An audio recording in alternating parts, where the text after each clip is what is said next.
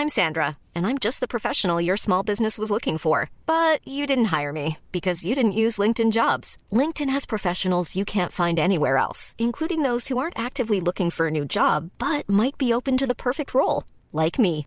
In a given month, over 70% of LinkedIn users don't visit other leading job sites. So if you're not looking on LinkedIn, you'll miss out on great candidates like Sandra. Start hiring professionals like a professional. Post your free job on linkedin.com/people today. A lot can happen in the next 3 years. Like a chatbot may be your new best friend. But what won't change? Needing health insurance. United Healthcare Tri-Term Medical Plans are available for these changing times. Underwritten by Golden Rule Insurance Company, they offer budget-friendly, flexible coverage for people who are in between jobs or missed open enrollment. The plans last nearly 3 years in some states, with access to a nationwide network of doctors and hospitals. So for whatever tomorrow brings, United Healthcare Tri-Term Medical Plans may be for you. Learn more at uh1.com. Hello. You're listening to BFN. This is the podcast about infertility, IVF, and the trials of trying for a baby. I'm Gabby. And I'm Emma, and we're both card-carrying members of the Infertility Club.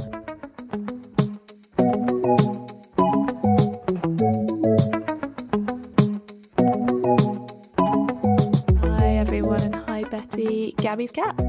Yeah, she's just popped in the crunch moment to say hello. Very kind of her. I love the little noise that she makes, it's so cute. How is everyone? We're back. We're after back. A very short absence. Yes, my fault. I do apologise. It's not your fault, mate. Stop saying it's your fault. It was basically, to be completely honest, it was my sister's wedding. And I had a lot of shit on at work that week. And I thought I could do everything, but I couldn't do everything. So I think that's perfectly okay, and I don't think anyone would hold that against you, mate. Yeah, I feel like the listeners are going to be less cross with me for not doing a podcast that week than my sister would have been if I hadn't written a speech. Yes. How was the speech? It was can I just say, somebody came up to me afterwards and went, "Are you a professional comedian?" And I was like, "No, but I should be." God, amazing. Yeah, I think he was just being nice, but I'm choosing not to believe that. Yeah, no, I think he was probably an agent. Yeah, I think he probably was an agent. He's probably scouting you. Yeah. So, I mean, it couldn't have gone better, frankly. And it's funny with speeches, isn't it? Because when you're like looking at them on the page and when you're kind of practicing them at home, it's quite like still like it doesn't seem funny.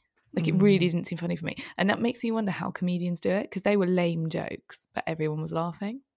I think people, it's on, well, part of the delivery, you know. Of course. Yeah. And then, but then also I think, you know, people are willing you to do well during a speech. Yeah, they are. Wedding speeches. Wedding speech audiences are the kindest. Yeah. ones. If you get up on stage and do stand-up, they're willing you to fuck up. Yeah. They're Yeah. like heckling you and catcalling. Yeah. Do you know what I mean? Like that's... Absolutely. I don't think it's time for a career change. I'm not putting you off, mate. No. If you want to do it, I will support you. Thanks. No, I think I'll just stick to wedding speeches. Okay, all right. Yeah, about my sister. Okay, sure. We did one about Sophie. That was good too. Yeah, that was a poem though. Add that to your list. Yeah. Yeah. Well, yeah, I suppose it was. Yeah, basically, I'm going to put that in my Insta bio. Smash it at weddings. Yeah. Okay, good. Like, if you need a wedding speaker, I'm there. Perfect. Well, there we go. I'm sure everyone will be in touch. Yeah. Okay. Right. So this is the penultimate episode. It is the penultimate episode of this series, mate. Of this series, yeah, of course. It's not the penultimate episode ever. No, God, no. No. Yeah, because we've got a book coming out, we've got to sell it. So there's going to be another series. But yeah, no, we are going to take some time out, take some time for ourselves.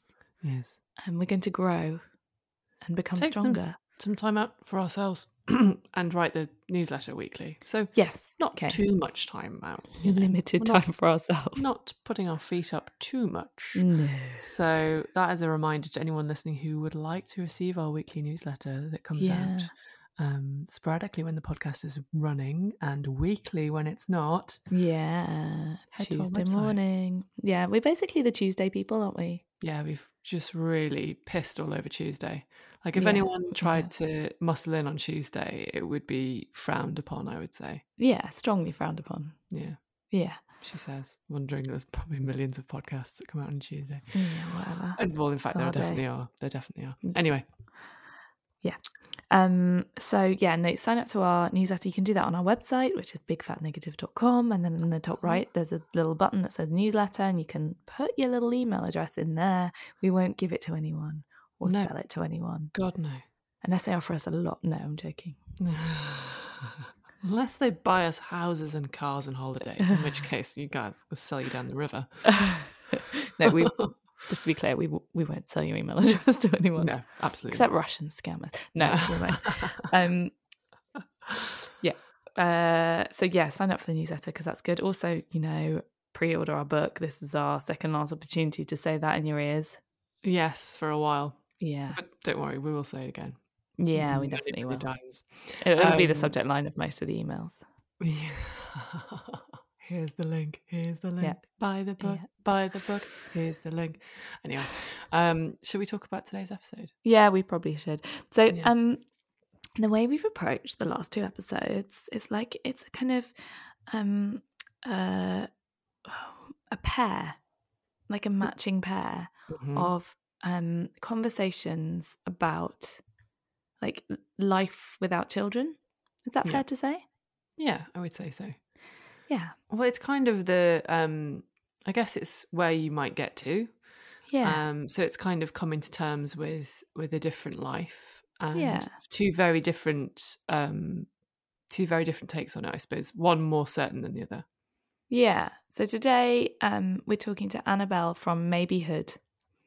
And she is a brilliant blogger.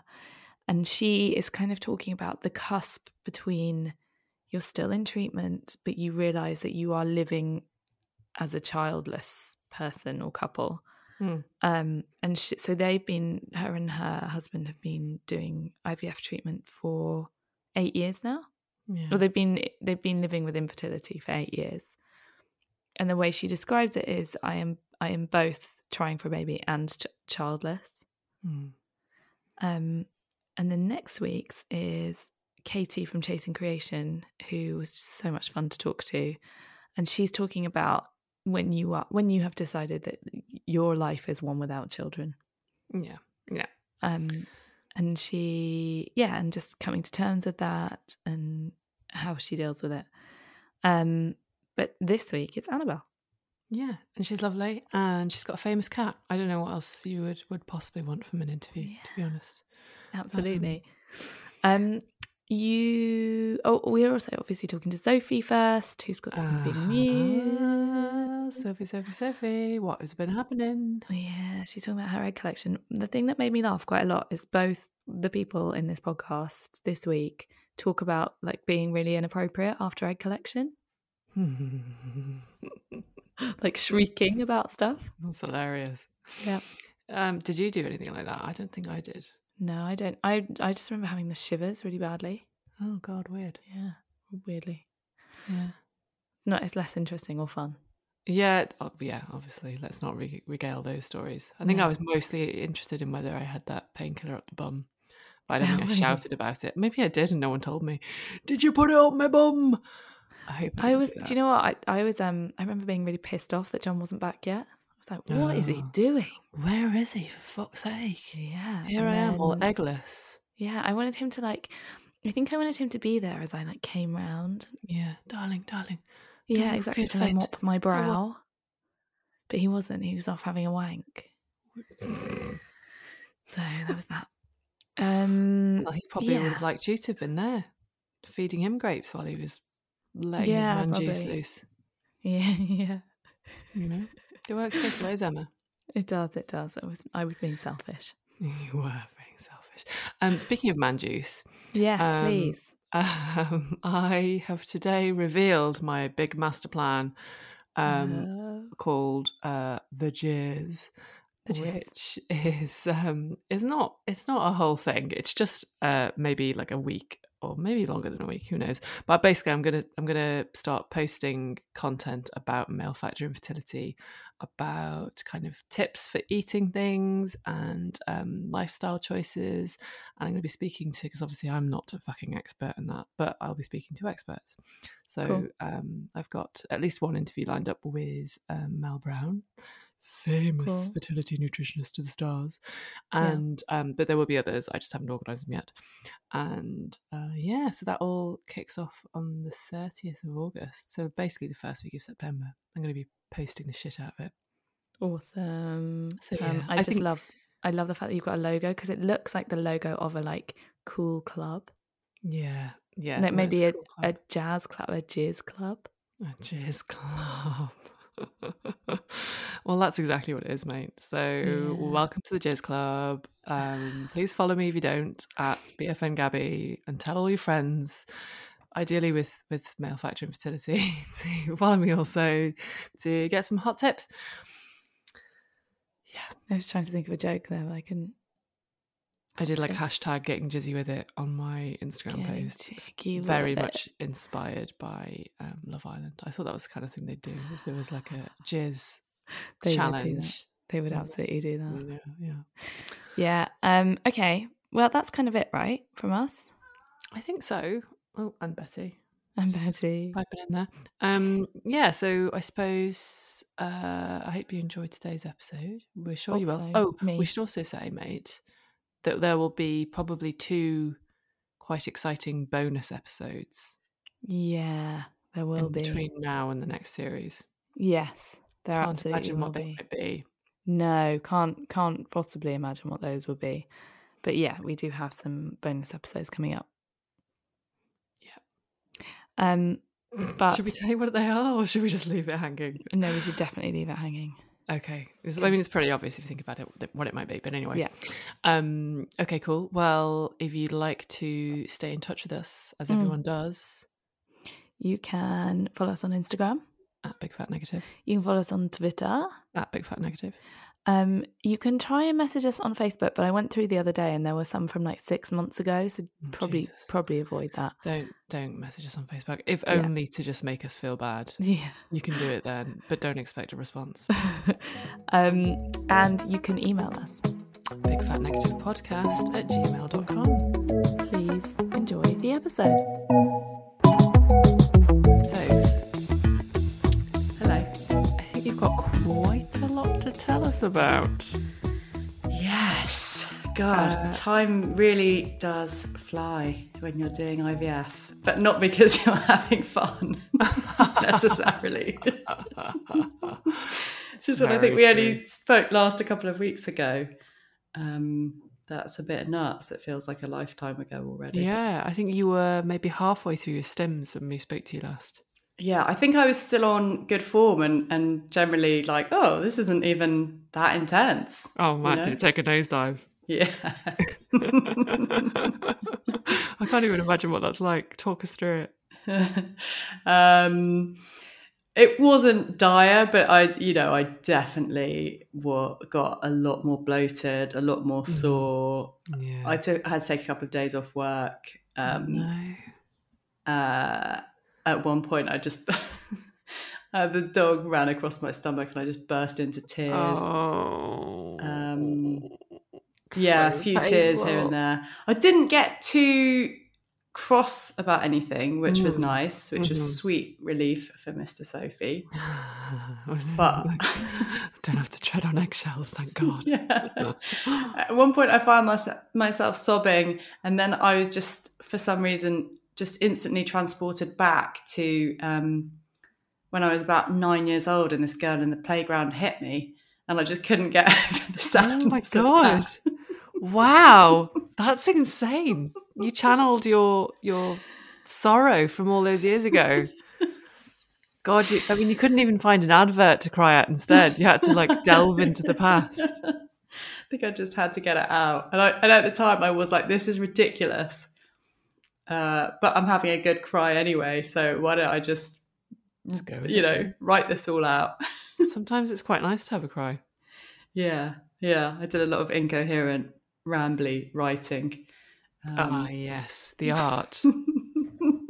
Are you looking back on it now and you're like, wow, that was inspired? Or are you like, oh, that was a bit waff?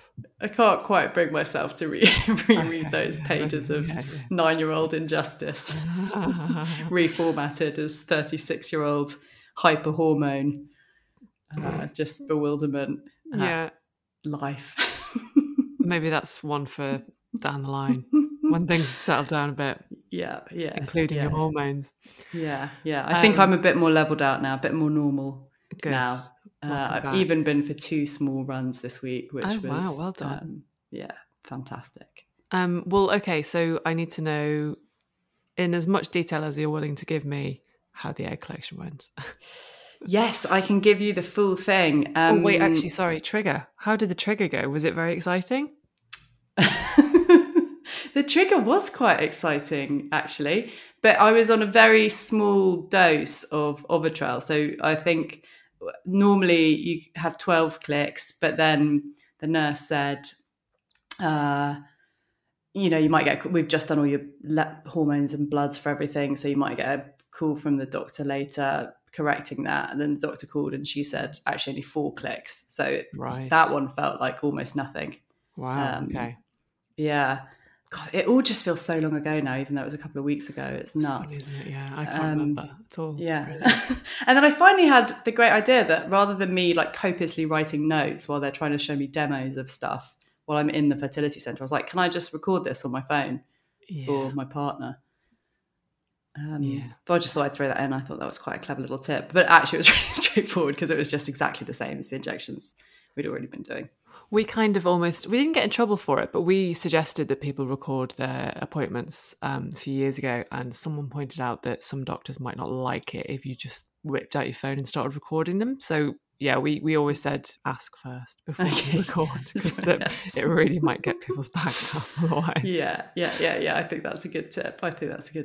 Yeah. And also I was getting into doing my deep breathing while I was waiting for appointments and while I was having because I think I found like the later into the process the scans were happening, the longer they kind of have to spend up there to see what's really going on. Yeah. So I was just practicing my deep breathing that whole time, and that was quite helpful. Did you enjoy watching the screen and looking at the little bubbles and trying to visualize what that is? Yeah, well, my penultimate one, I took a photo of, when they kind of plot it on what looks like to me like an Excel spreadsheet. Fucking biggest fucking Excel spreadsheet you've ever had in your life. Yeah, an Excel spreadsheet. Excel. But then my final one, I was like, do you know what? Actually, I'm not even going to take a photo because I don't want to, get, obsess about the numbers, and then I'll come out of anaesthetic and egg collection and it will be different. So I just left it to the egg gods. And then, like a few days before, I was just completely laid out, really, like could manage about one very gentle dog walk a day. I'm normally a very pacey walker. So when Mr. Sophie was coming with me, he was like charging ahead of me. I was like, what? Why are you walking so fast? Can't we just go? I must waddle at a slow pace. Everything jiggles and wiggles. Yeah, I can feel everything. Oh, God.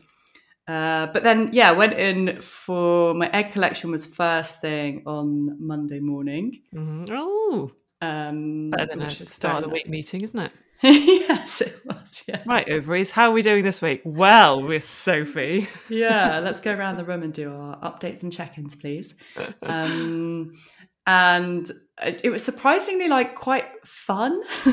Oh yeah. Because all the medical team were like so jolly and upbeat and just quite hilarious. In an intentional way, Was your anaesthetist quite funny? Because I remember mine was like, I don't know, he's wanging on about Brexit, I think, as I was kind of going out of consciousness. But like, it was just quite funny. He was definitely doing his best to make me giggle and not worry too much. Yeah, mine was a total joker. So I was trying to make small talk as he was talking through. I was like, anaesthetist, that's like one of the longest training periods in medicine, isn't it? I guess it must be so complex. He was like, oh yeah, I don't know why it takes so long to train, because all I'm doing is giving people drugs. Actually, when my daughter was in nursery, she declared to all her nursery classmates that my daddy's a drug dealer. So that was quite good. The nurse was quite hilarious. He was kind of joking about nicking my rings while I was, quite funny, under and all that sort of stuff. Yeah. So it was lols. It was top bands and lols. Yeah, it was top bands. Well done, Team Kings. They did really well to put us at ease and make us giggle. And yeah, we were in good spirits. Excellent. Both in good spirits, yeah. And then obviously we just went under. Mm-hmm. Came to babbling away. Apparently, I have really tried to minimise my sugar intake, and like knowing IVF was on the horizon. I've had a little bit, but had some chocolate here and there. Yeah, but I really tried to being really good. Being really good, yeah. So when I was like, okay, well, it's pretty much definite we're going to be having a frozen transfer, so I'll get a little bit of time off. Not so much of a time off that I can go and get absolutely shit-faced. But enough that I can eat loads and loads of ice cream after the procedure. Yeah, man, for sure. This is the bit where you're like, well, the eggs are miles away now, and I'm here, so I can have whatever I want. Yeah. So I've been like fantasizing about my Ben and Jerry's fish food. But as I came out of the the operating room, apparently I was just yelling at the top of my voice, like, where's my ice cream? Can I have my ice cream now? Where is the ice cream? I guess exactly like that 9-year-old child I had earlier been channeling in my hormonal fugue. Oh my God. That's who you become. That's like your own spirit animal is your 9-year-old self. It's incredible. Get me ice cream. So peculiar, yeah. I remember coming to, I was trying to compliment the team, I think, on their work, and then I was bigging you guys up and saying, I know the podcast is so good. And I'm sure the nurse was saying, yeah, I remember Gabby, she's she's a great patient. I was like, yeah, she's great. Emma's great too. I want it now. And I think she probably just didn't believe me and thought I was talking to her. She's like, oh, that's very nice. That's lovely. Do you want a cup of tea and some biscuits? Surely she doesn't know the podcast. Well, she said she did, but maybe she was just humouring me. I don't know. I was in a bit of a fuzzy place at that point.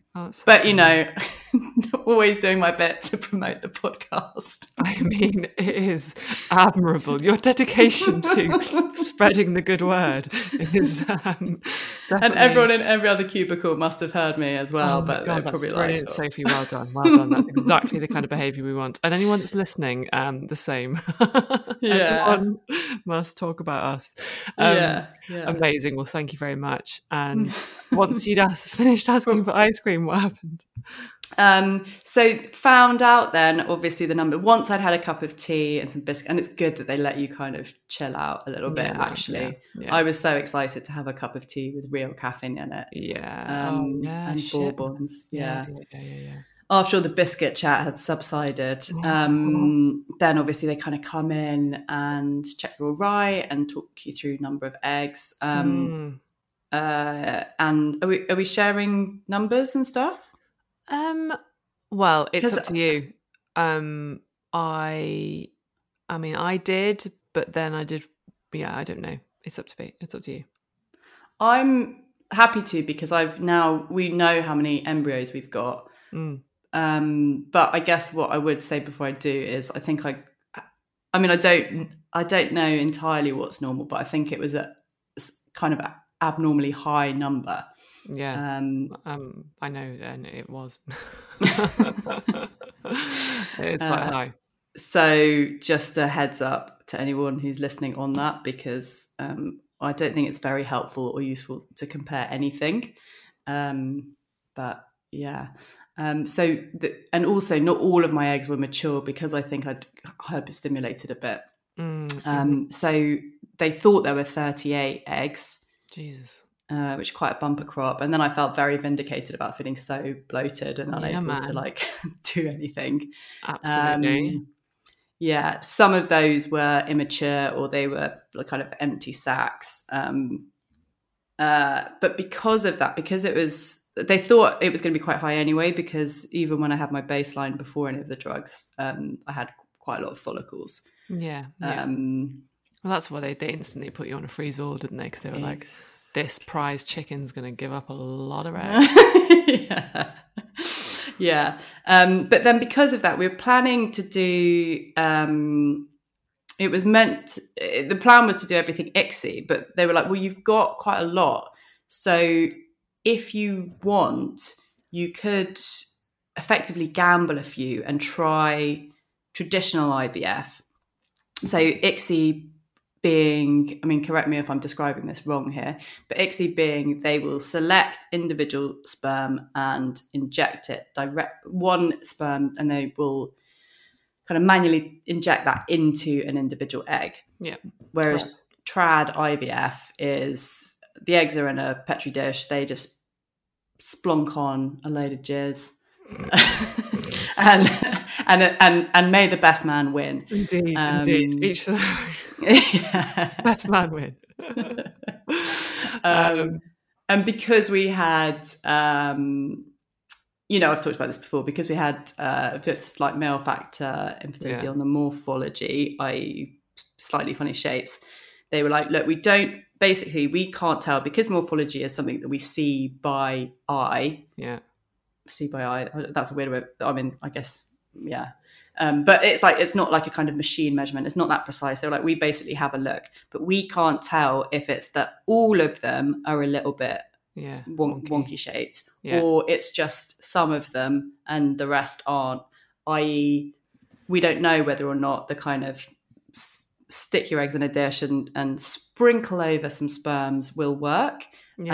But if you try some as a gamble, you might get absolutely none fertilization, but at least that will tell you that it's basically probably completely unlikely that you'd ever be able to conceive naturally. God, this is so interesting. Yeah. I've never heard anyone doing this. Because we did, all of ours were ICSI. So this is fascinating. Yeah. And so that was like, oh, that's a bit of a gamble. They were like, if it works, obviously you haven't lost anything, but obviously if it doesn't work, you get the information, but you're potentially sacrificing all those eggs. Yeah. Do you know how many they did it with? Yeah, well, they gave us the choice. Right. Yeah. Jesus. So they were like, it's totally up to you guys. We can still do all of them ICSI if you want. That is that's the guaranteed kind of best opportunity for fertilization. But, if you want the information to know whether in theory it's possible to happen the, traditional natural way, whatever you want to call it. I kind of don't want to call it natural anymore, because this is, we're all humans, are part of nature, whatever. But you know what I mean? Yes. Then it's up to you. So we decided really quite quickly that we were up for that. My partner is quite partial to a gamble. I literally never ever gamble. He's quite He's got quite a high appetite for risk. I'm like really risk averse, which is quite a good balancing force. But I also quite like numbers, so I felt comfortable choosing the fractions of the split. Okay, I've got you. Or whatever, I was like, okay, well, in probability, whatever, blah, blah, blah. I was asking them, what the percentages of fertilization are like, and then what they would then expect onto embryos to figure out if it was worthwhile. I was like, well, we could do 13 in IVF, but Mr. Sophie was like, well, that's a bad idea because 13's unlucky. So in the end, we decided a split of 12 IVF on the gamble. Okay. Yeah. 26 ICSI. Wow. And the 26 ICSI. Yeah. And the embryologist was like, well, 26 is still a good number to go to. I mean, it's 26 ICSI. Yeah, it's incredible. Like that's a miles more than anyone usually gets anyway. So it's a good base. It's a freakishly high number of eggs, I think. Oh my God. So what, how did it all That's go? why I was like so bloaty. Yeah. I mean, fair enough, mate. So from that, actually, for us, it was worth the gamble. And bizarrely, the IVF gamble has ended up having more embryos than ICSI. Whoa. Yeah. That's so interesting. I guess it's because obviously the best guys did win. So Yeah. you know, it's not just the scientist looking at the sperm thinking, I think he looks all right. It's actually the best ones did win. So you've got healthier. Wow, fucking hell. Well, and that's a bit of a head fuck as well, because you're like, oh, maybe this way is more like natural selection. But then also it's like, well, actually the scientists have like done a much better job than natural selection so far. So I'm pretty sure they're going to, probably be better at like knowing which one is a good one. They've selected because a good one our bodies haven't been very good at just figuring that out for themselves so far. Yeah. Just in case anyone's listening for ICSI, the ICSI side, they definitely got a good one for me. So I'm happy with the one they chose. Yeah, exactly. And I don't want to like turn that around in my head too much, because I don't even know like when we have got some viable embryos, which is brilliant. But when we get to transfer stage, I don't know if they'll give us a choice or tell us which side we get it from. They probably so I won't. don't want to like think if I've got a preference. And to be honest, do you know what I mean? If they thought that one was inherently better than the other, then I think they would have. Well, I think the whole medical community would be transparent about that and tell you. Do you know what I mean? I think they're like equally weighted. Good. Absolutely. I think they'll probably grade them based on how they've performed since conception, so to speak, and then they'll have a chart. Do you know what I mean? They'll just pick the strongest one. Yeah, exactly. So we've done that, and we've got some in the freezer now, which in their cold home for the next couple of months. I don't know. So we've got our consultation for next steps tomorrow. Initially, actually, it was going to be a whole month wait to our consultation because they're really booked up in August. Okay. But luckily, I called first thing Monday morning, getting cancellation. It. Yeah. So it will be at least a month break, I guess. But I don't know. Might be August, might be September. I guess also depending on how my body is like recovering from all the drugs. Yeah. Which clearly sent it quite bananas. It's definitely wise. So I can't remember how long I waited, but I waited a bit. I waited a month longer than I needed to because I had a holiday and I was selfish. So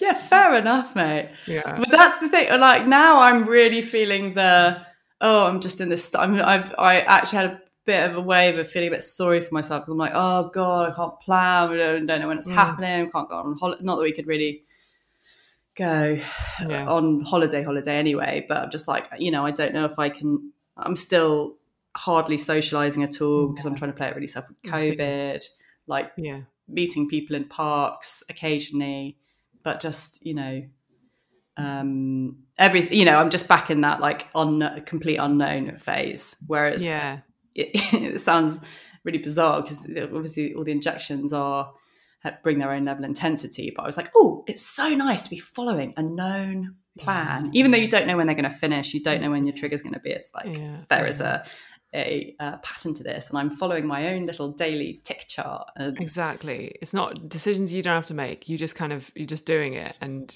there's a goal. And I suppose now you're kind of like, how much longer do I stay up? You're still having to be good to a degree, but you don't know how long for, and you don't know what the next rules are. Like, it's kind of hard to.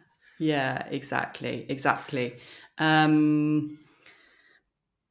So it's a bit of an unknown, but I have actually written I've written a little post-it note stuck to the fridge with a very nicely decorated well, it's not that nicely decorated, but I've written our number of embryos in a nice way, put it on the post-it note. So cute. And if I'm ever feeling a bit like frustrated or whatever, I'm just like so lucky to have some.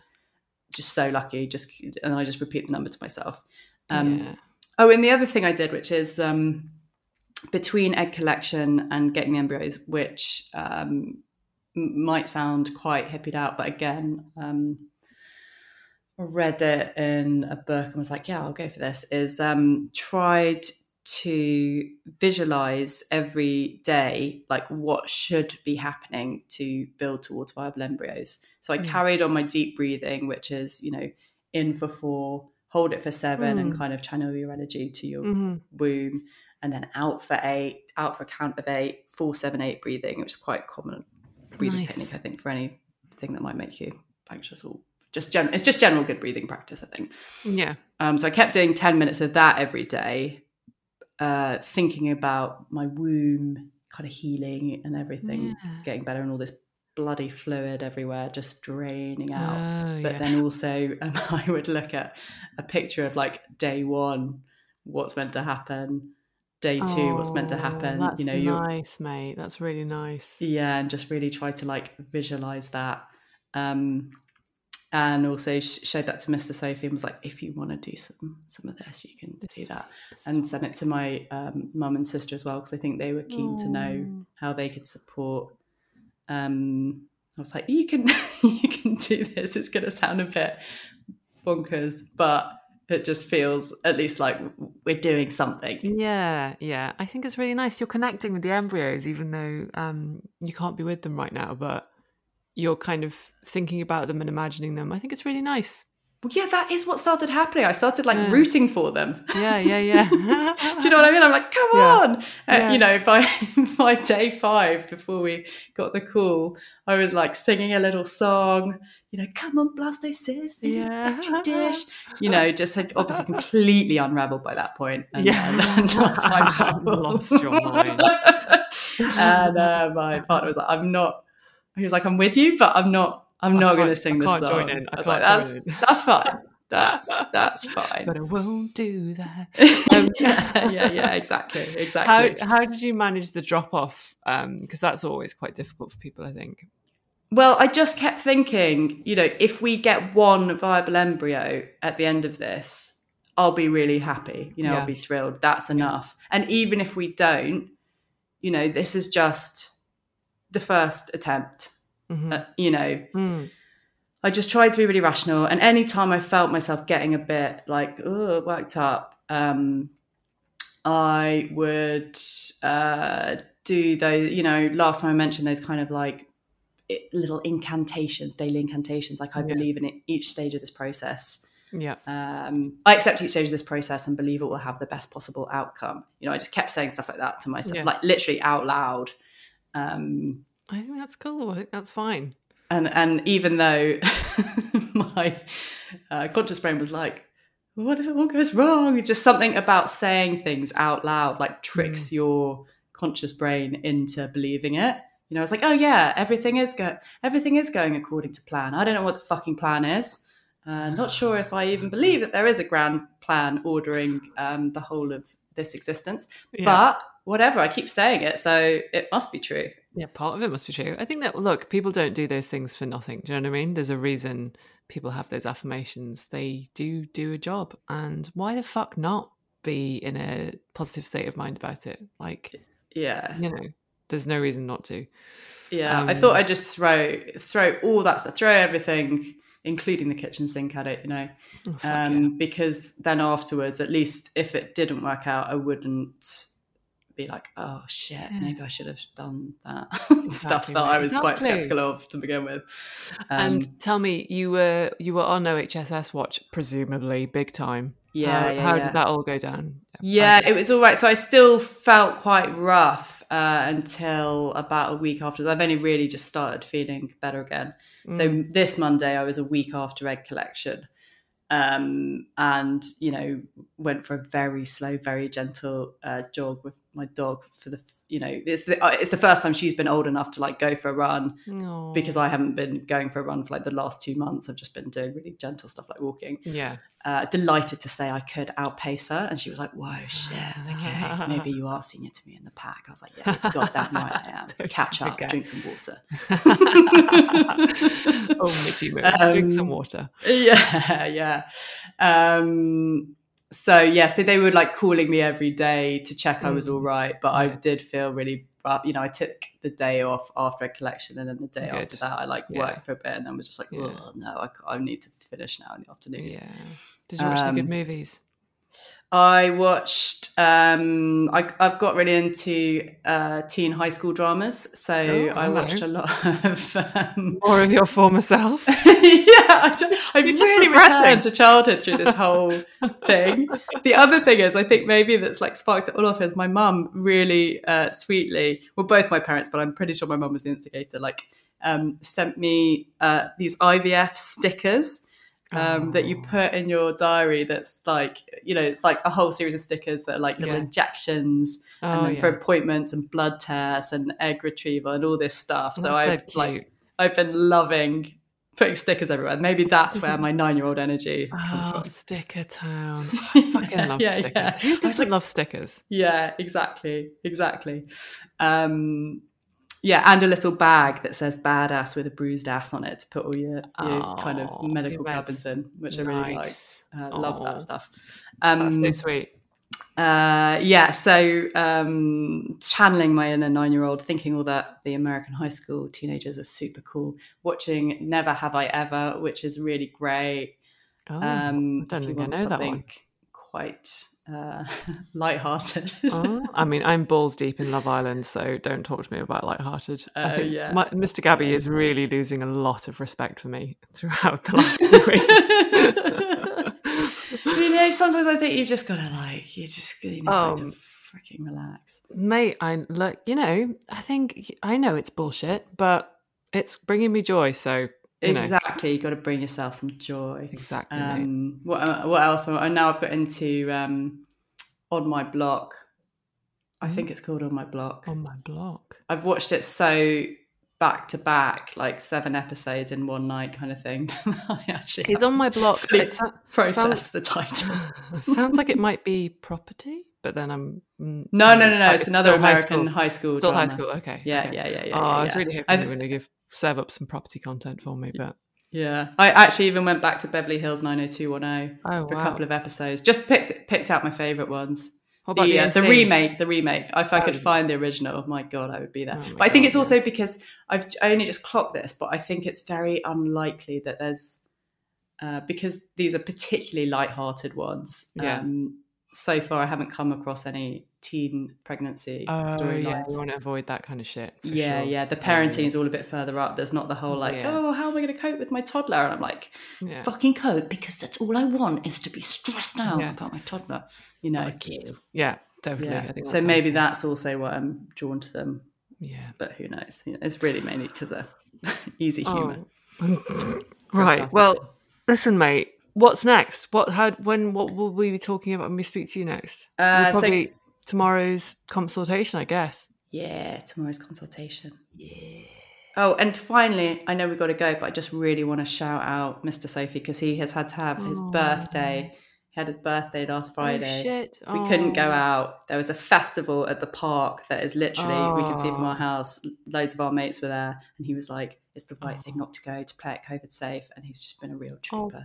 Poor Mr. Sophie. What a ledge. Loved Mr. Sophie. He did get really drunk, but I was like, you fully deserve to get absolutely shit-faced. You've done your bit. Definitely. I will have a cup of tea and stay awake with you. The best man juice of his life. Yeah. Now we can relax. Yeah. All right, mate. Well, listen, we're all very proud of you both, and we hope that you enjoy some time not having any eggs in your ovaries. Yes, it sounds like it's bringing some sweet relief. Yeah. Nice one. A lot can happen in the next 3 years. Like a chatbot may be your new best friend. But what won't change? Needing health insurance. United Healthcare Tri-Term Medical Plans are available for these changing times. Underwritten by Golden Rule Insurance Company, they offer budget-friendly, flexible coverage for people who are in between jobs or missed open enrollment. The plans last nearly 3 years in some states, with access to a nationwide network of doctors and hospitals. So for whatever tomorrow brings, United Healthcare Tri-Term Medical Plans may be for you. Learn more at uh1.com. Hey, I'm Ryan Reynolds. At Mint Mobile, we like to do the opposite of what Big Wireless does. They charge you a lot. We charge you a little. So naturally, when they announced they'd be raising their prices due to inflation, we decided to deflate our prices due to not hating you. That's right. We're cutting the price of Mint Unlimited from $30 a month to just $15 a month. Give it a try at mintmobile.com/switch. $45 up front for 3 months plus taxes and fees. Promo rate for new customers for limited time. Unlimited more than 40 gigabytes per month. Slows full terms at mintmobile.com. Mom deserves the best, and there's no better place to shop for Mother's Day than Whole Foods Market. They're your destination for unbeatable savings, from premium gifts to show-stopping flowers and irresistible desserts. Start by saving 33% with Prime on all body care and candles. Then get a 15-stem bunch of tulips for just $9.99 each with Prime. Round out Mom's menu with festive rosé, irresistible berry chantilly cake, and more special treats. Come celebrate Mother's Day at Whole Foods Market.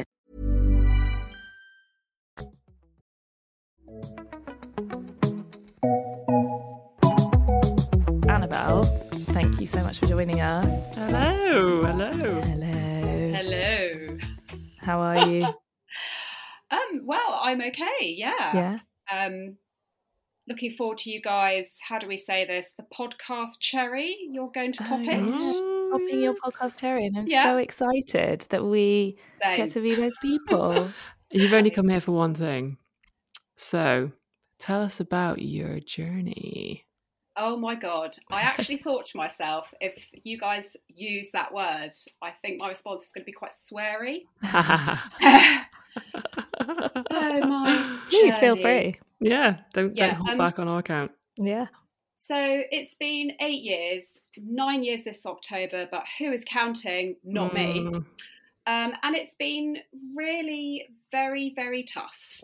And it's been fucking shit in some places, and it's been less shit in others. And I don't climb, really. I say really, I don't climb at all. But if I had to climb a very tall mountain like Everest, it would be the emotional and physical equivalent of that. But then if you've climbed Everest or done Everest Base Camp, you're probably sitting there kind of having a bit of a laugh. Yeah. I don't know. There's a sense of achievement. Yeah. And I think, to be honest, oh dear, I mean, I do feel a sense of achievement at feeling okay at this point. Mm-hmm. Mm-hmm. Yeah. That's quite an important thing to say, really.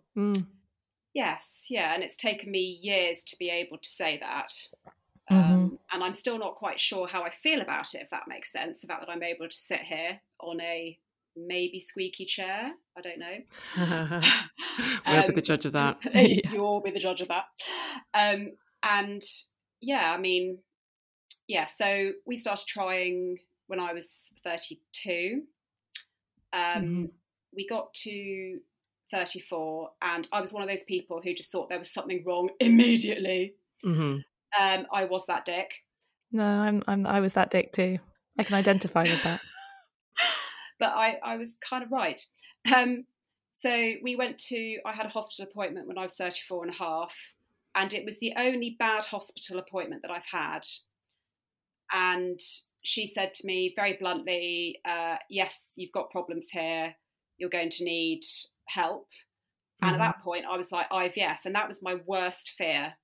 Okay. I didn't know anything about it. I just knew I wasn't keen on it. Not that you're going to be keen on it. And then we had our IVF appointment, and I was scrabbling, I think, at this point, going, can we not just try for another 6 months? Can we not just try? And they were like, guys, yeah, that's fine. You go away and shag for the next 6 months, but we think we'll be seeing you in 6 months. And I was like, oh, guys, thank you so much. And we were. Thank you. Thank you so much. Yeah, thanks. And then we did our first round. Sorry, I should probably say at this point that when I was 34, before the hospital appointment, I did have a hysteroscopy. And what's the other one when they go into... Laparoscopy. Yes, that's the one. Yeah. And so I had that at, I think, 33, 34. So it all just, Melted one.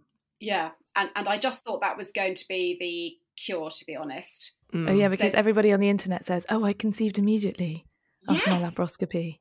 Yes, and the consultant said to me at the time, oh, Annabelle, you're just going to get pregnant immediately. And I was like, that's wonderful. And I'm here for this content. But I didn't.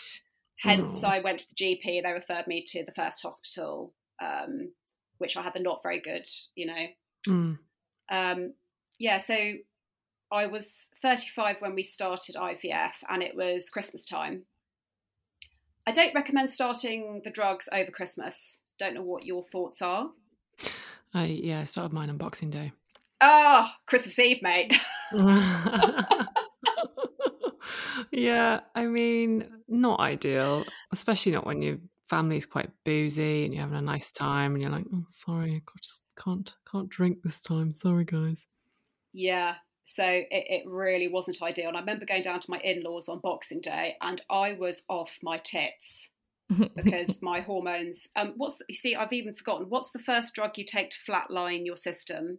Buserelin? To put you in the menopause. Oh yeah, that is an absolute bitch. I hate that was that my drug. worst one. Yeah. Oh, it's the spawn of Satan. Oh no. Next to Clexane, which I will also have a massive bitch about. So went to the in-laws on Boxing Day and I was just off my tits. It felt like my hormones had been dragged out of me. I felt extremely spaced out. I wasn't with it at all. Anyway, so that was over Christmas. Did the egg collection probably 3 weeks later, 2.5 to 3 weeks later. And 5 days before we did it, I wanted to end the cycle because I felt so ill. And the effect on me, my hormones were dragged through the gutter.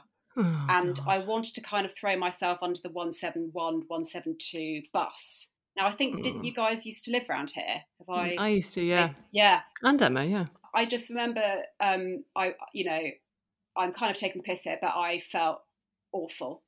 Yeah. And we went into the hospital and I begged them. I said, look, I've got to stop. I've given this my best shot. This has been awful. And they said to me, okay. But then they took me in to see the counsellor straight away. They were brilliant. And then they pep talked me enough to keep me at it. Okay. So yeah. I had the egg collection. They collected, which by the way was amazing. I loved it. I mean, as in, I don't love having it done, but I love the I'm having anaesthetic and there's going to be a tea and biscuits. Can I have the chocolate ones? Awesome. Yeah. I'm absolutely with you on that. I was an emotional wreck though, so walked into the room just crying, and I remember the anaesthetist saying to me, oh, you've done really well. Kind of, I saw you about to give up the cycle, but well done for being here now. Oh. And I was like, thanks. And she said to me, what's your favourite drink? And I was like, well, I really, really love champagne. And basically, when I came round, my husband could hear me being wheeled back because I was shouting the word champagne. Oh my God, that's amazing. Honestly, I mean, I'd probably do that IRL, but I mean, to do it when I was under the influence, we all know about your true feelings. Yeah. Just champagne. Exactly, champagne. Yeah, so that was embarrassing, but obviously I wasn't told that until, afterwards. So anyway, it all went very well. I think we got 19 eggs. Wow, that's great haul. Yeah, they had a party in the old lab, and we got 13 embryos, which went down to 6 blastocysts. So I think at this point, I didn't know whether it was going to work or not, and I felt so physically and emotionally ill. This sounds awful, guys. I didn't care. I just got to that point. They'd done what they needed to do. Anyway, so I had the embryo transfer 5 days after that. I am not ashamed to say I asked my wonderful consultant. I was like, Julia, could I, any chance after the embryo transfer, could I just have one drink? And she looked at me and she was like, what? And I went, just one? I went, just one glass of fizz? And she said to me, because she was just, yeah. She said, okay, you can have 1.5. She said, but that's it. And I went, oh my God, thank you. So we literally came home and I was like, husband, quickly, get some Prosecco, anything, just need to have it now. And then we had the 2 weeks and again, I felt so ill on the drugs. I couldn't allow myself to think, had it worked, had it not worked? I didn't, and then I was really, so I basically reflated So I was very bloated from all of the drugs. And the day before we were due to do the pregnancy test, I was not well. And I said to my husband, right, I think we need to go to the hospital. And he was like, we're doing the pregnancy test tomorrow. And I said, look, I really, really don't feel well. I could barely breathe at this point. You know, I just was not in a good way. So we went back in and Julia said to me, do you want to do the pregnancy test now? Which was basically her way of saying, go to the loo right now and, you know, do it. Anyway, we went to the loo and we did the test and I was pregnant, and it, you know, we couldn't believe it. We just couldn't. We were in shock, to be honest. And that was at the time when we thought that having a positive pregnancy test meant there would be a small person who was going to come home. And getting a bit upset, but which is absolutely fine, isn't it? Absolutely fine. Yeah. It's absolutely fine. Absolutely fine. 100% normal on this podcast. Yeah, so basically the reason why I'd reflated was because the pregnancy was there and the hormones were, you know, excited. And yeah, so I had very mild OHSS. So then we had the heartbeat scan. I felt very, and I don't know whether you guys had this, I felt very physically anxious. And I rushed back into the hospital. I was meant to go for the heartbeat scan at 7 weeks. At 6.5 weeks, I had a row with my husband, slept in the spare room. And then when he was really hungover, I announced to him, I'm going to Guy's now. And he was like, what are you doing? And I just went, I feel really anxious. I'm just going to go now. So I did. And they were excellent. And they said to me, we're going to do the heartbeat scan now. Because I just thought there was something wrong. I was taken over, possessed. I really did think there was, you know. Anyway, so the heartbeat scan was fine. Husband had to rush to the hospital on the train after the train I was on, because I literally flounced off going, I'm going now. I'm hormonally challenged. I'm going now. Yeah. So that was great. And then we had the 9-week scan, which I think was probably around 9.5 weeks. And then they stopped my progesterone. And they were so pleased. They were the best team. I was crying. They were pretty tearful. And I just thought, I've had this incredible help. And that was going to be it. And then we went for the 12-week scan. And that was 3 days after my birthday. And I said to my husband, I can't wait to see, you know, I can't. And we got there. And it was one of the worst experiences, probably the worst experience I think I've ever had, because you're not expecting to see a dead child on a giant plasma screen. And the sonographer, who was a bloke, and this sounds an awful thing to say, but he basically said to me, I think there's a bit of a problem here. And I remember staring up at the ceiling.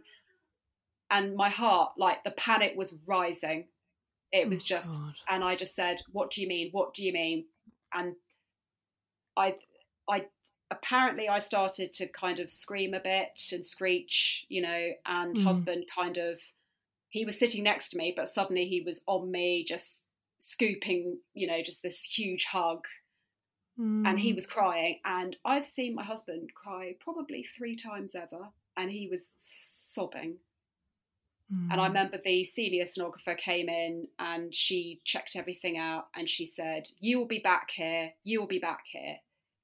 And up to this point, I have not been back there. And you've done 8 rounds now? Oh, yeah. So I've done 8 rounds. I've had 7 embryo transfers because one of the rounds I had all the drugs, but we didn't get to embryo transfer. So I'm racking them up. Babe, that's sorry, I have a very dark emotional sense of humour, but you know, you have to, I think. What else? To kind of deal with this journey, you've written a blog called Maybehood. What does maybehood mean?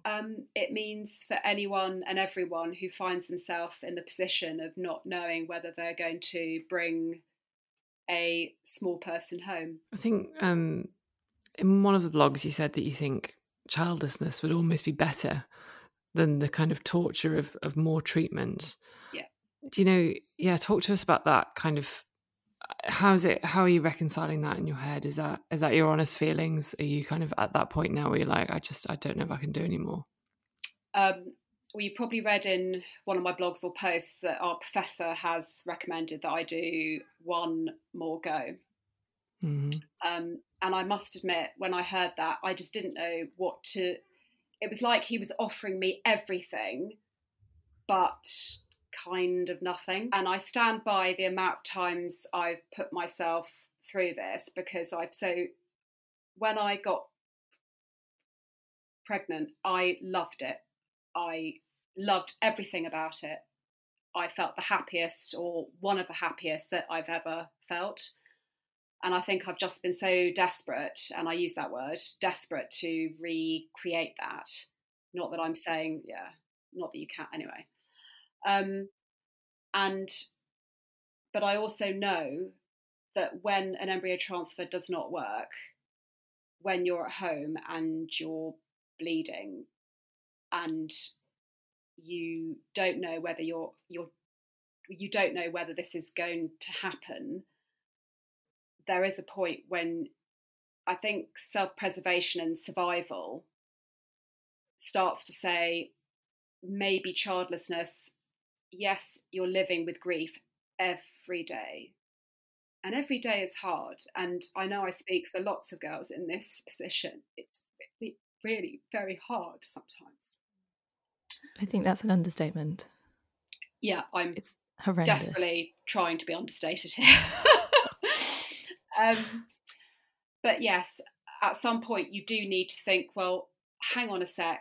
I have a husband, I have a cat, I have a home, I have friends, I have the most amazing, amazing friends, you know. We have all this love, you know, and to be really blunt, it really hit me last year that I've been kind of living, I say kind of, we have been childless now for 8 years. And it was my biggest fear that this would happen to us, that we would be the pair that this happened to. Yeah, the ones in the group. The ones in the group, absolutely. It's horrible when your worst fears are met. And it's the same with losing a pregnancy. Yeah. You're like, in your head, you're like, there's like a tiny part of you that's like, oh, it won't be as bad as I think it'll be. It's never as bad as I think it'll be. And then it is. And it's almost kind of worse, because with society, and with Instagram and all this shit, you know, it's all about the good times. It's all about, you know, oh, I've met someone, or I'm about to do this with my life, or I've got this amazing job, holiday, pet, you know. Mm-hmm. And we know grief is there, and there's a lot more, I think, spoken about grief. Mm-hmm. But when it comes to losing a pregnancy, I would find it different. I still find it hard to say to you guys exactly how that, I mean, I just think with some things you just can't really describe it. Yeah, absolutely. But everyone who's been through it will know. Yes. Yeah. I mean, you talked about the kind of the process mentally of thinking, okay, well, maybe a childless life is better. Is there anything that you've done in your head to kind of start preparing for that yet? Or is that you're going to give this one more go? Well, we've been advised to, and, you know, I think we're very fortunate because our friends all know what's been happening. We talk to them regularly about it. Their children adore me, and they've been very generous parents in saying, would you like to take our kids for the weekend, or do you want to hang out with them, you know? And I love interacting with those kids. So I've got the sort of honorary aunt thing down. But it's good that you can do that, because I think a lot of people in that situation don't really want to be around kids. So I suppose you kind of either go one of two ways, right? Yes, yeah. And can I just say, I find it very easy being around. So the kids I'm thinking of, they are literally ranging from 7 to 11. And I find that age group that they are just, honestly, they're all amazing. They're funny, they're close to the bone. They grow up, suddenly they're into, stuff, and you're like, oh my God, how did that happen? But if someone said to me, Annabelle, do you want to interact with a toddler? Bearing in mind that our child would be 5 in October, I find that very, very hard. So 5 and under for me is I will be a quivering, crying mess, Fair enough. Absolutely fair enough. Yeah. So I think that's really helped me with the being childless, because I've started to say to myself in my head, well, actually, some of these children I'm very close to, and hopefully that relationship will continue. So hopefully I will be able to have this positive influence. I mean, this sounds a bit wank, but, this kind of positive influence. And, I've got some kids who are literally like, oh, can we have hugs and cuddles? And they're just adorable. Mm-hmm. And I'm actually very happy now when I do see this lot, because I'm like, oh, I'm going to see this, and I'm going to get lots of hugs and kisses, and we're going to talk about this, that, Yeah, I guess one of our questions is, we've broached childlessness a couple of times. And the question that I was going to ask is, at what point did you start considering yourself childless? I'm going to be a bit awkward and say I consider myself to be both right now, because factually, just take a quick look around. Yep, we are childless. Just check under the sofa. Sorry, yeah, just like there checking in the office. Yeah. Does anyone know? Okay.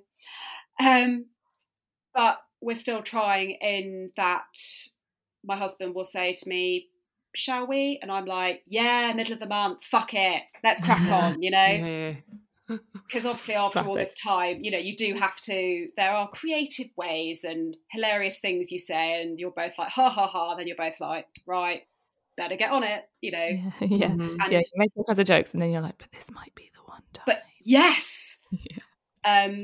And I read about it in the Daily Mail. Yeah, exactly. If they say it happened, it must be true. Yeah. Yeah. So, I mean, this is an understatement, we would be ecstatic if I got pregnant naturally. Of course. God, yeah. And if that ever happened, yes, I'd obviously be on the progesterone, the IM injections, the whole aspirin, the whole damn lot. But I would, just the very idea that people can actually have a shag. It doesn't need to even be enjoyable. It can be the shittest shag in the world, but you might get up the duff, and it blows my fucking mind. Yeah, it's unfamiliar thing. I think. I definitely don't know about it. Fucking knows what that's like. We fucking don't know what that's like. Do you feel like you're prepared for if it doesn't work? Okay, so honestly, I feel better prepared than I have been for years. And I say that because I've been through years of very bad physical anxiety. Yeah. I haven't been able to get on planes, trains. There was one point I was like, I can't get the train to work because I was just so anxious, And I now realise, because it was grief upon grief upon grief, and I just thought, being 12 and a half weeks pregnant, that we would get pregnant again. Yeah. And then for example, our 4th embryo transfer, those were our last embryos with the hospital. And I was like, oh, there's 2 of them. Oh, we're going to put both of them up. And I came out thinking I could have twins. Yeah. So I think in some ways, and I'm kind of loath to say this, but the pandemic, although it has been absolutely appalling and awful and tragic, I think for me, I was able to catch a break. And by that, I mean, I didn't have to perform. I didn't need to do any of the normal life stuff. And I was able to, although I was very, very stressed and anxious about everything, in other ways, or rather in this way, I was able to really take a step and just calm down. Yeah. Because I realised that, Annabelle, your worst fear has happened. Your worst fear has happened. So you're not getting on planes because, you know, and I've been to so many airports now and they've been like, your wife's having a panic attack. Yeah, but it's been all about this. And I've just transposed it onto the poor planes and trains and situations, you know. So I think now I definitely feel a lot stronger. I think turning 40, I mean, I can't believe I'm about to fucking say this, but I think it did help. Yeah, I mean, I know, girls, I know. It's great. It's great. But yeah, so I do feel probably the most prepared I'm ever going to feel, but I'm also still hopeful that if we do another embryo transfer, that will work. I can't allow myself to think about it now, but there is some almost silent hope there. Yeah. And maybe we'll look into other routes, which we have started to do, and I haven't really discussed that. So, yeah. Yeah. One of the things I think you've said is that, you know, IVF clinics sell hope, which I think is certainly the case. Do you think that's a bad thing? Are you sick of listening to it, or is it a good thing? I think on balance, it is a good thing, because I think what people who have not been through this, they perhaps don't understand. You're longing to have this. It is primeval, you know. I look at my husband and I'm like, what a lovely man. He needs to be a dad. There are such amazing things about him. And I just want him teaching a small person to swim. I want him being the really calm person to my, what do you mean you're back here late doing drugs, you know? You know, and I think I realised very quickly on, and possibly because I was given a taste of having it, in inverted commas, that I would rather have the opportunity, and indeed it is a privilege to have the opportunity to inject yourself and have science help you. I do, however, think it is a fine balance to understand when a clinic is just selling hope. I mean, as in selling hope in a, you probably shouldn't be doing another round, but they're going to encourage you to do it anyway. And I've been very fortunate. My NHS IVF, they were incredible. And then the two private, so my current clinic and the previous one, they were excellent. And they didn't shy away from telling me the bad news, you know, so therefore I trusted them in terms of, do I continue this or do I knock this shit on the head? Well, I'm going to do a little mood change here. And I guess excellent, because I'm sounding like a Debbie Downer. No. I am going to ask you to talk to us about your famous cat. What can I say? I mean, what can I say that the Instagram doesn't already say? What's it like having a famous cat? Well, she is pretty famous. And I say that, she's famous on our street. The kids love her. The adults love her. She has quite a global fan base. Not that I look up Instagram stats, because that would be a dickish move. Who does that? Who does that, man? Not me.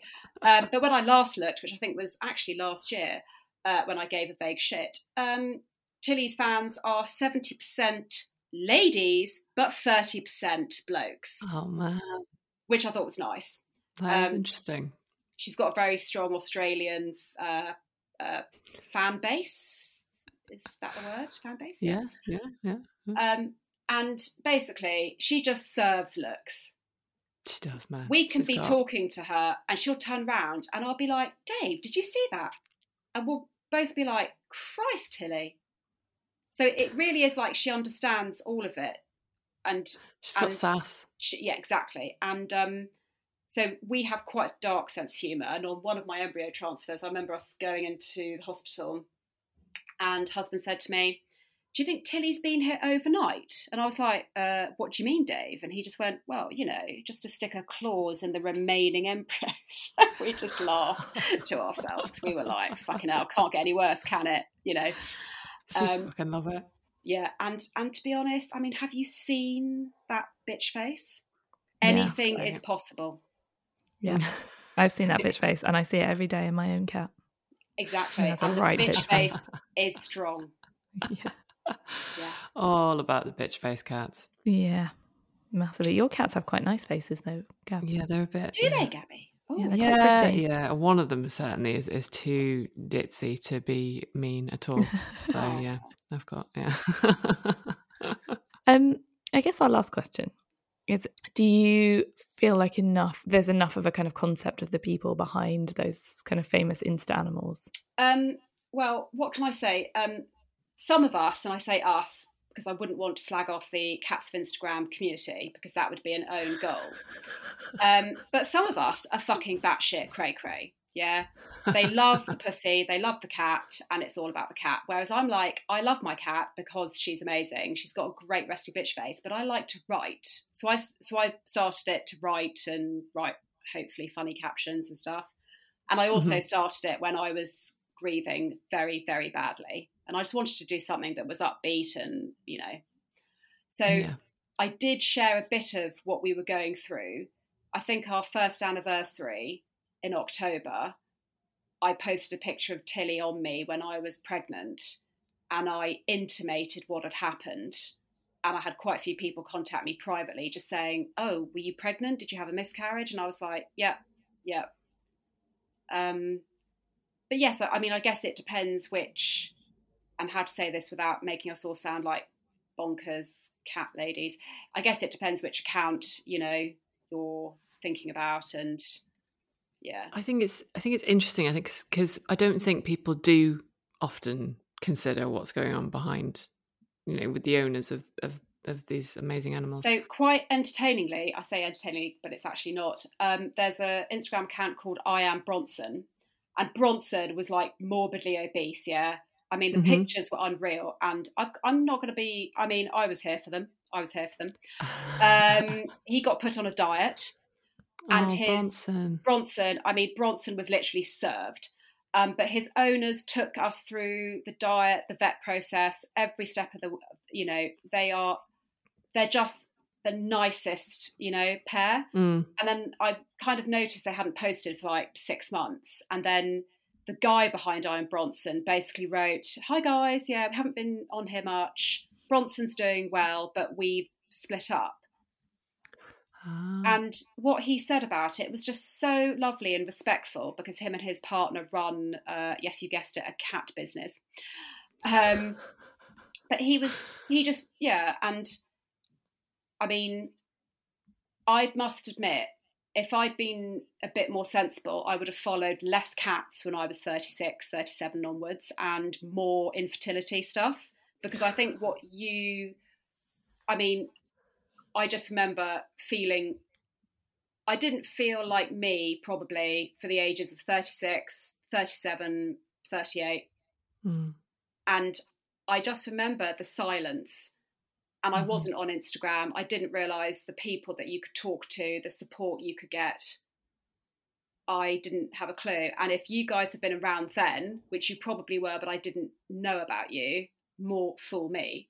You know, I mean, what that would have done, because I honestly felt like I was and this is a bit arrogant, I just felt like I was the only one. Yeah. Oh, I mean, yeah, there's nothing arrogant about it. I think it's, you know, that's why we started this podcast, because we felt the same.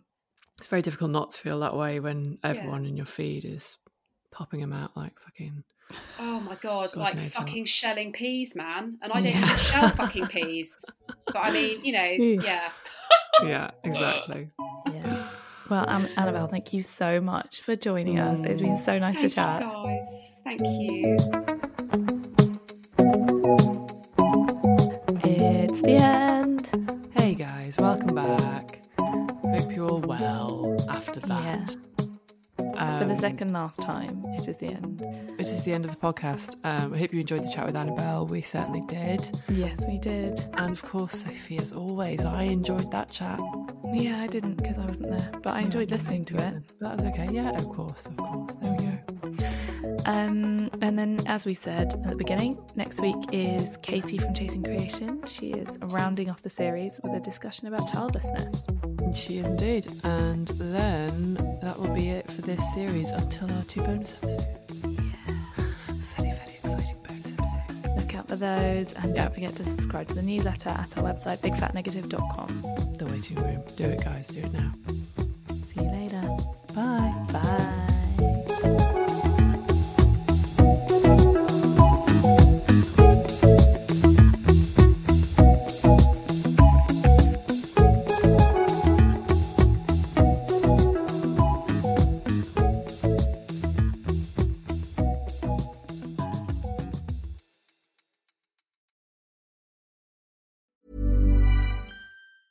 Ever catch yourself eating the same flavorless dinner 3 days in a row? Dreaming of something better? Well, HelloFresh is your guilt-free dream come true, baby. It's me, Keke Palmer. Let's wake up those taste buds with hot, juicy pecan-crusted chicken or garlic butter shrimp scampi. Hello Fresh. Stop dreaming of all the delicious possibilities and dig in at HelloFresh.com. Let's get this dinner party started. Mom deserves the best, and there's no better place to shop for Mother's Day than Whole Foods Market. They're your destination for unbeatable savings, from premium gifts to show-stopping flowers and irresistible desserts. Start by saving 33% with Prime on all body care and candles. Then get a 15-stem bunch of tulips for just $9.99 each with Prime. Round out Mom's menu with festive rosé, irresistible berry chantilly cake, and more special treats. Come celebrate Mother's Day at Whole Foods Market.